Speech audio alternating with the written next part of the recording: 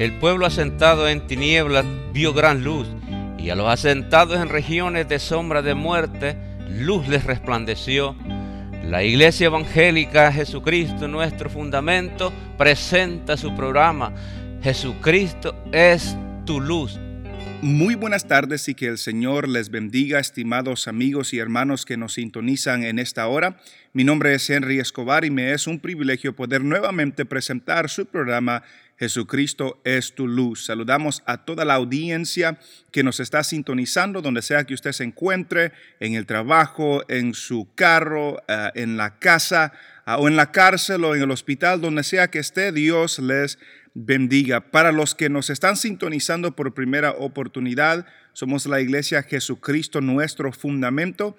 Estamos ubicados en el 8535 de la Parquet Drive en Houston, Texas, cerca de la área de la Wayside, de la Little York, de la Tidwell. Si usted quisiera visitarnos, comunicarse con nosotros, llámenos 713-825-0243. Y en esta oportunidad estaremos escuchando una alabanza antes de entrar en la meditación de la palabra.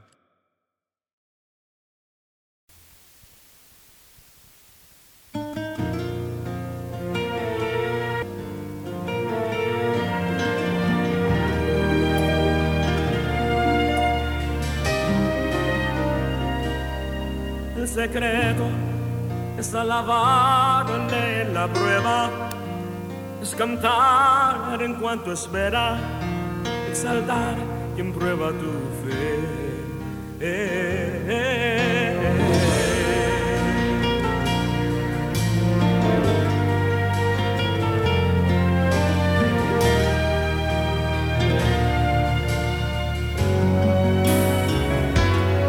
El secreto es alabarle en la prueba, es cantar en cuanto espera, exaltar quien prueba tu fe. El secreto es mantener la transparencia, es vivir las evidencias. Dios recibe tu adoración. Por eso alábalo en la lucha, al Señor alaba, alábalo en la prueba, a tu Dios alaba con alabanza, sube al trono de Jehová. Alábalo en la lucha, al Señor alaba, alábalo en la prueba, a tu Dios alaba con alabanza, sube al trono de Jehová.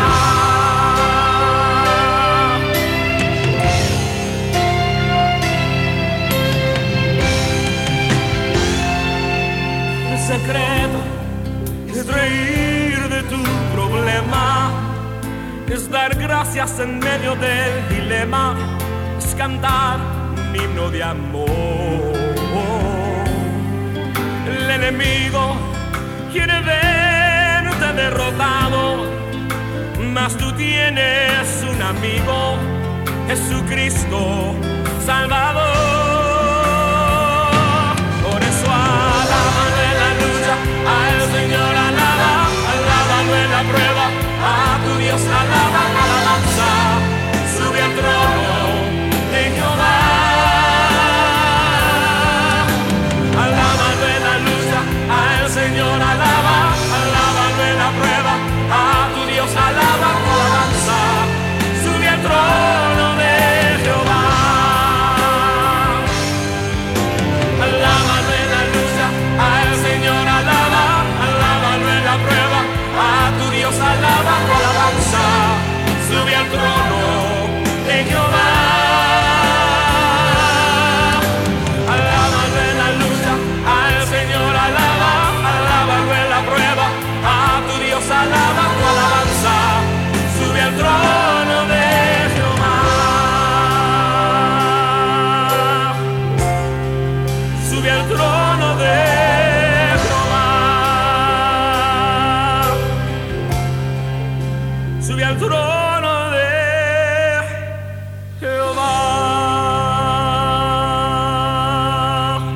Nuevamente, el número a comunicarse es 713-825-0243. Y les recordamos que usted puede visitar nuestra página de internet cristofundamento.org. Ahí puede escuchar las grabaciones que se comparten en esta programación, enseñanzas que se han compartido en nuestra iglesia, información acerca de nuestra iglesia y también artículos que pueden edificar su vida. Nuevamente, cristofundamento.org.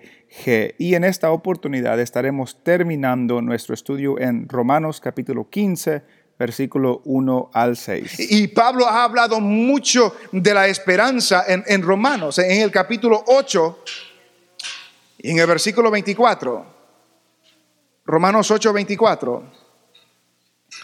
Romanos 8:24 dice: porque en esperanza fuimos salvos ayer, fuimos salvos en el pasado, pero la esperanza que se ve hoy no es esperanza, porque lo que alguno ve, ¿a qué esperarlo? Pero si esperamos lo que no vemos, con paciencia, note lo que dice, con paciencia lo aguardamos. Note que la paciencia y la esperanza están conectadas. En el capítulo 12, en el versículo 12, Pablo dijo lo siguiente: gozosos, ¿en qué? En la esperanza, sufridos en la tribulación, constantes en la oración, gozosos en la esperanza. ¿Por qué? Porque por medio de las Escrituras recibimos la consolación y la paciencia para tener esperanza. Sufridos en la tribulación porque nos da la perseverancia para seguir en medio de las adversidades. Y la consolación porque conocemos las promesas de Dios. Y esas promesas de Dios nos llevan a esperar en Él. Si no conocemos las promesas de Dios, no sabemos a qué esperar.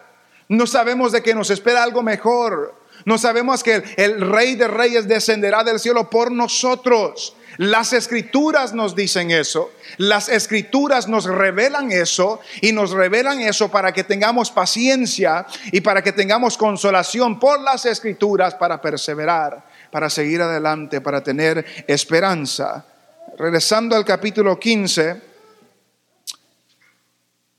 a fin de que por la paciencia y la consolación de las Escrituras tengamos esperanza. En ese mismo capítulo 15 y en el versículo 13, lo vamos a ver en algunas semanas, dice Pablo: y el Dios de la esperanza os llene de todo gozo y paz en el creer, para que abundéis en esperanza por el poder del Espíritu Santo.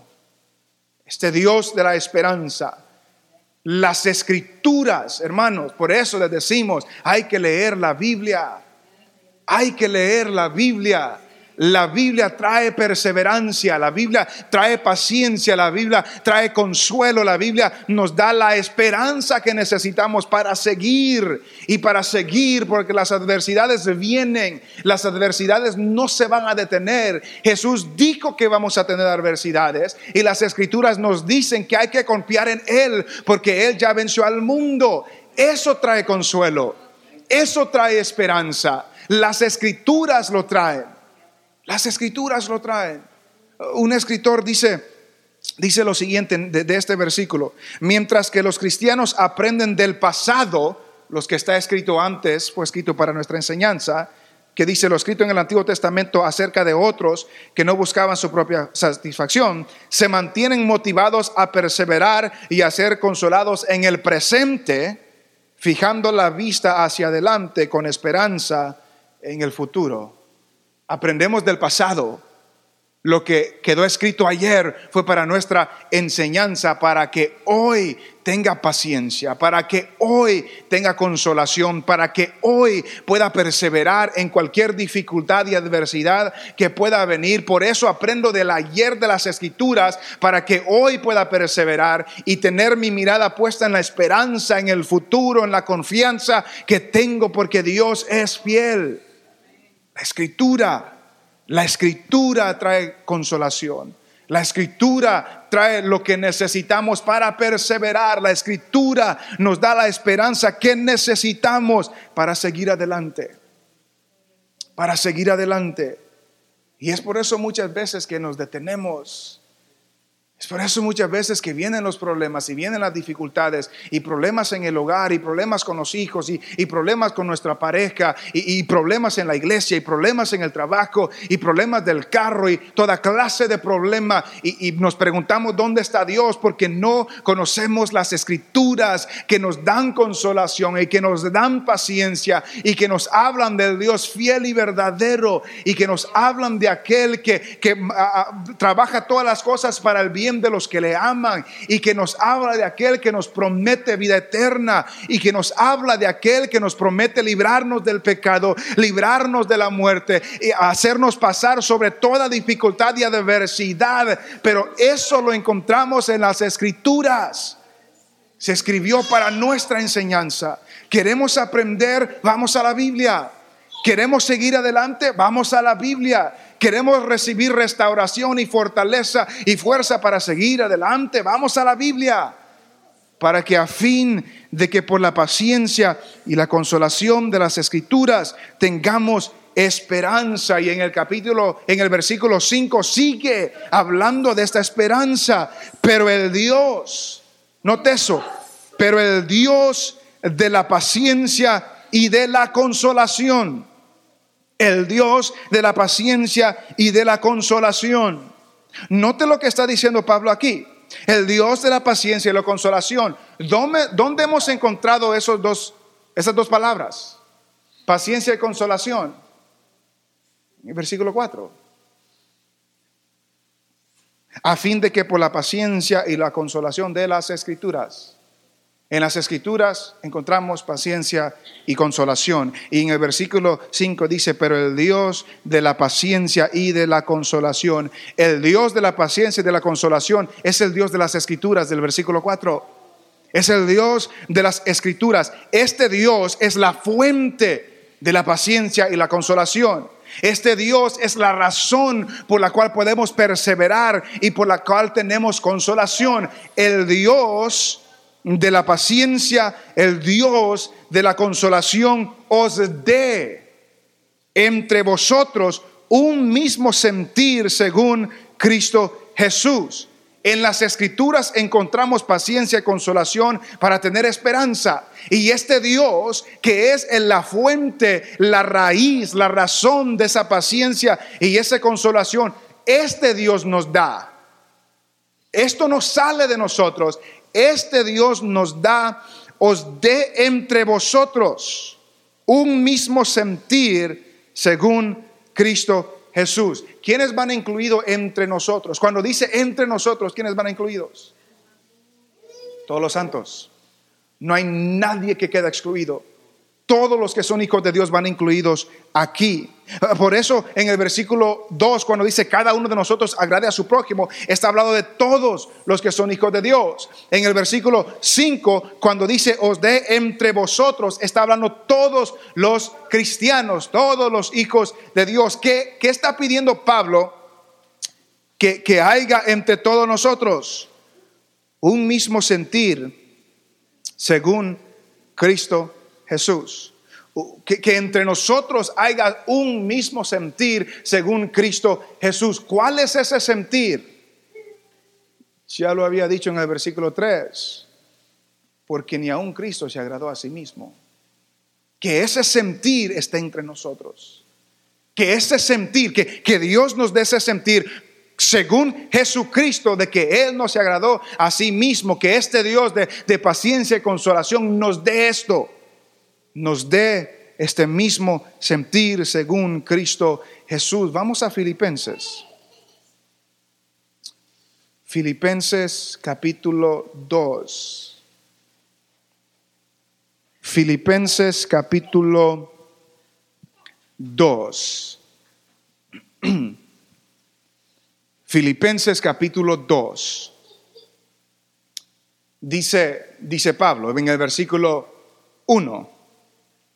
Por tanto, dice, si hay alguna consolación en Cristo, si algún consuelo de amor, si alguna comunión del Espíritu, si algún afecto entrañable, si alguna misericordia, completad mi gozo sintiendo lo mismo, teniendo el mismo amor, unánimes, sintiendo una misma cosa. Está hablando de unidad. Recuerde lo que dijo en Romanos, que tengamos el mismo sentir según Cristo Jesús.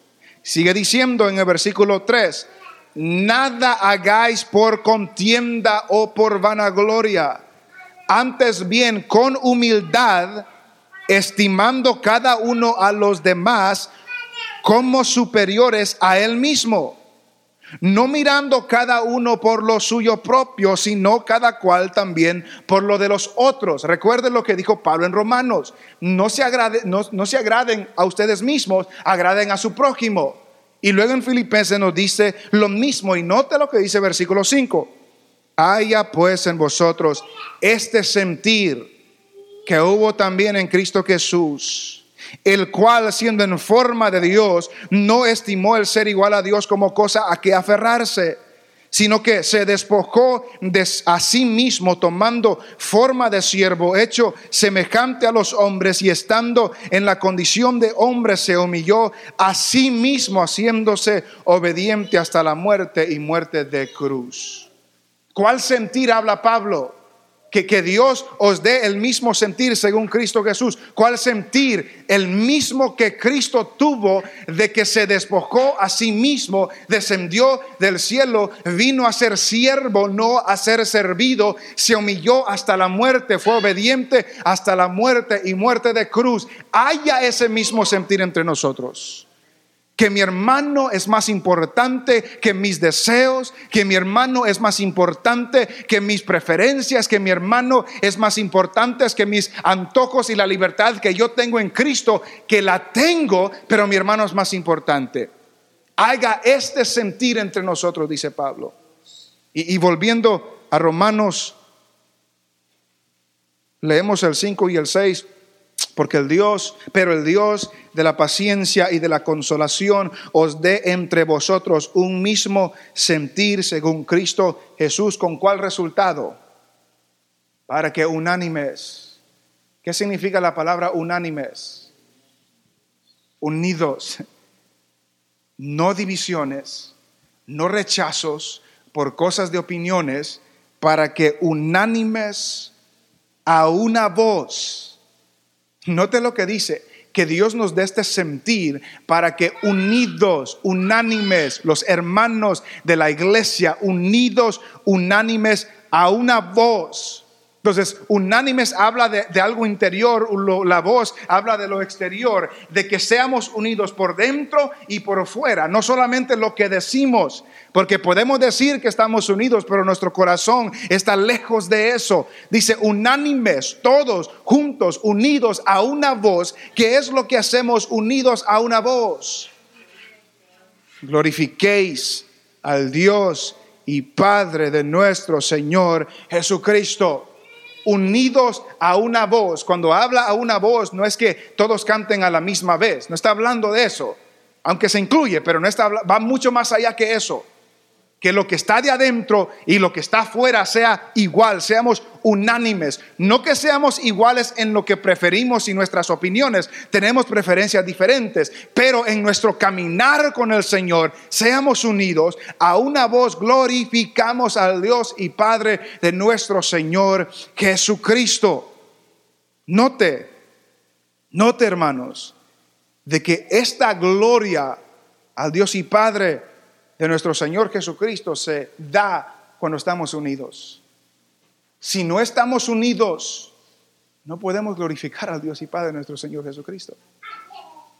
Que os dé según el Cristo, el mismo sentir según Cristo, para que juntos, unánimes, a una voz. No se puede glorificar a Dios de la manera que Pablo está describiendo, de la manera que Pablo está diciendo, si solamente nos estamos agradando a nosotros mismos.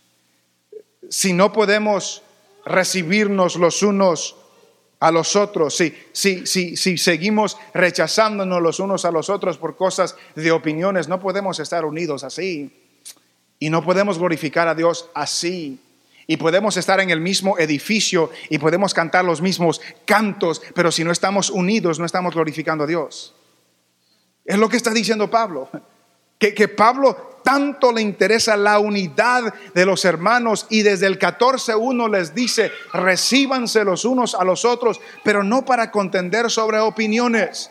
Que esas opiniones no los dividan, que esas opiniones no los separen, sino que sean unidos. Que miren a Cristo. Él es el ejemplo supremo que descendió del cielo y murió por nosotros. Él es el ejemplo supremo, y si Él lo hizo, nosotros también nos podemos sacrificar y nosotros podemos ceder nuestros derechos en Cristo para que nuestros hermanos puedan seguir creciendo en el camino del Señor. No podemos seguir rechazándonos y estar unidos. No podemos seguir juzgándonos por opiniones y estar unidos. No podemos seguir de no recibir a los hermanos y estar unidos. No podemos glorificar a Dios de esa manera. No podemos glorificar a Dios. Dios conoce nuestros corazones. Dios conoce nuestras mentes. Dios conoce las intenciones de nuestros corazones. Y nos podemos juntar aquí y podemos cantar bonito y bien entonados y aplaudir bien, todos coordinados, pero si nuestro corazón está lejos, no estamos glorificando a Dios. No estamos glorificando a Dios. Y nos podemos ver así y podemos decir: wow, pero Dios conoce nuestros corazones y Dios conoce nuestras intenciones. Y por eso Pablo dice: vayan a las Escrituras. Vayan a las Escrituras. En las Escrituras encuentran consolación. En las Escrituras encuentran paciencia para poder seguir adelante, para poder perseverar. Y este Dios, que es el Dios de las Escrituras, este Dios de consolación y paciencia, Él nos dé el sentir que hubo en Cristo, para que al tener este sentir seamos unidos. No solo en lugar, sino en voz, en sentimiento, en dirección, que seamos unidos y así podamos glorificar a Dios. Así lo podemos glorificar. Pablo está enfocado en la unidad de los hermanos. Que no se desprecien sobre opiniones, sino que haya unidad. Esta unidad es alimentada por la paciencia y la consolación que dan las Escrituras. No podemos separar esta unidad si no conocemos las Escrituras. No la podemos separar. En las Escrituras encontramos lo que Dios quiere que nosotros hagamos. En las Escrituras encontramos el plan que Dios quiere que nosotros sigamos en esta vida. No podemos separarnos de las Escrituras. No podemos separarnos de Dios. Y no podemos rechazar a los hermanos por opiniones o por preferencias. Que entendamos que en el cuerpo de Cristo hay diversidad. Hay diversidad de preferencias de música, hay diversidad de preferencias de vestuario, hay diversidad de preferencias de cosas. Y si Dios no me ha mandado a no hacer algo, entonces no hay que dividirnos por cosas que Dios no me ha prohibido. Es lo que está diciendo. No se dividan por esas cosas, dice Pablo. No se dividan por esas cosas. Pero tampoco no ejerzan ese privilegio que tienen y su hermano está siendo rechazado y su hermano está siendo tropezado y su hermano no está creciendo. No, busquen la edificación, busquen el amor, busquen el agradar al prójimo en lo que es bueno, en lo que edifica. Cristo es nuestro supremo ejemplo. En las Escrituras encontramos lo que necesitamos para aprender, para ser instruidos, para ser enseñados, y le oramos a Dios que Él nos dé esta unidad, para que le podamos glorificar a Él. Para que le podamos glorificar a Él. Y ese es el objetivo de la iglesia. Glorificar a Dios. No es glorificar a nuestra iglesia. No es glorificarnos a nosotros mismos. Glorificar a Dios. Y a Dios lo glorificamos cuando evangelizamos. A Dios lo glorificamos cuando cantamos alabanzas a su nombre. A Dios lo glorificamos cuando se predica su palabra. A Dios lo glorificamos cuando servimos los unos a los otros. Y a Dios se glorifica cuando estamos unidos. Se glorifica a Dios cuando estamos unidos. Pero necesitamos conocer las Escrituras para saber lo que Dios quiere de cada uno de nosotros. La Biblia es clara, hermanos. La Biblia no anda con rodeos. La Biblia no anda evadiendo las cosas. La Biblia es clara y nos llama a todos nosotros que somos sus hijos a ser unidos. Y a los que no son sus hijos les llama al arrepentimiento. Él les llama a tener fe en Jesucristo para recibir el perdón de pecados y para que puedan entrar a esta familia que muchas veces no está unida, pero somos una familia.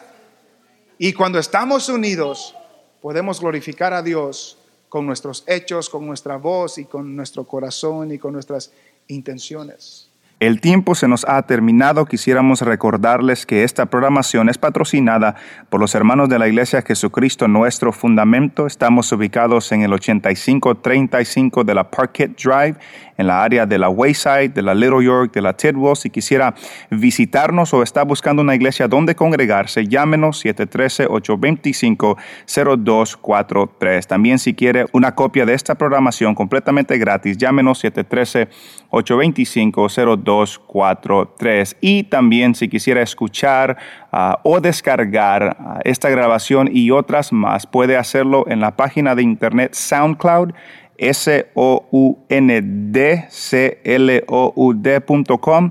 Ahí puede buscar a Henry Escobar y escuchar esta programación también. Será hasta la próxima semana y que el Señor les bendiga.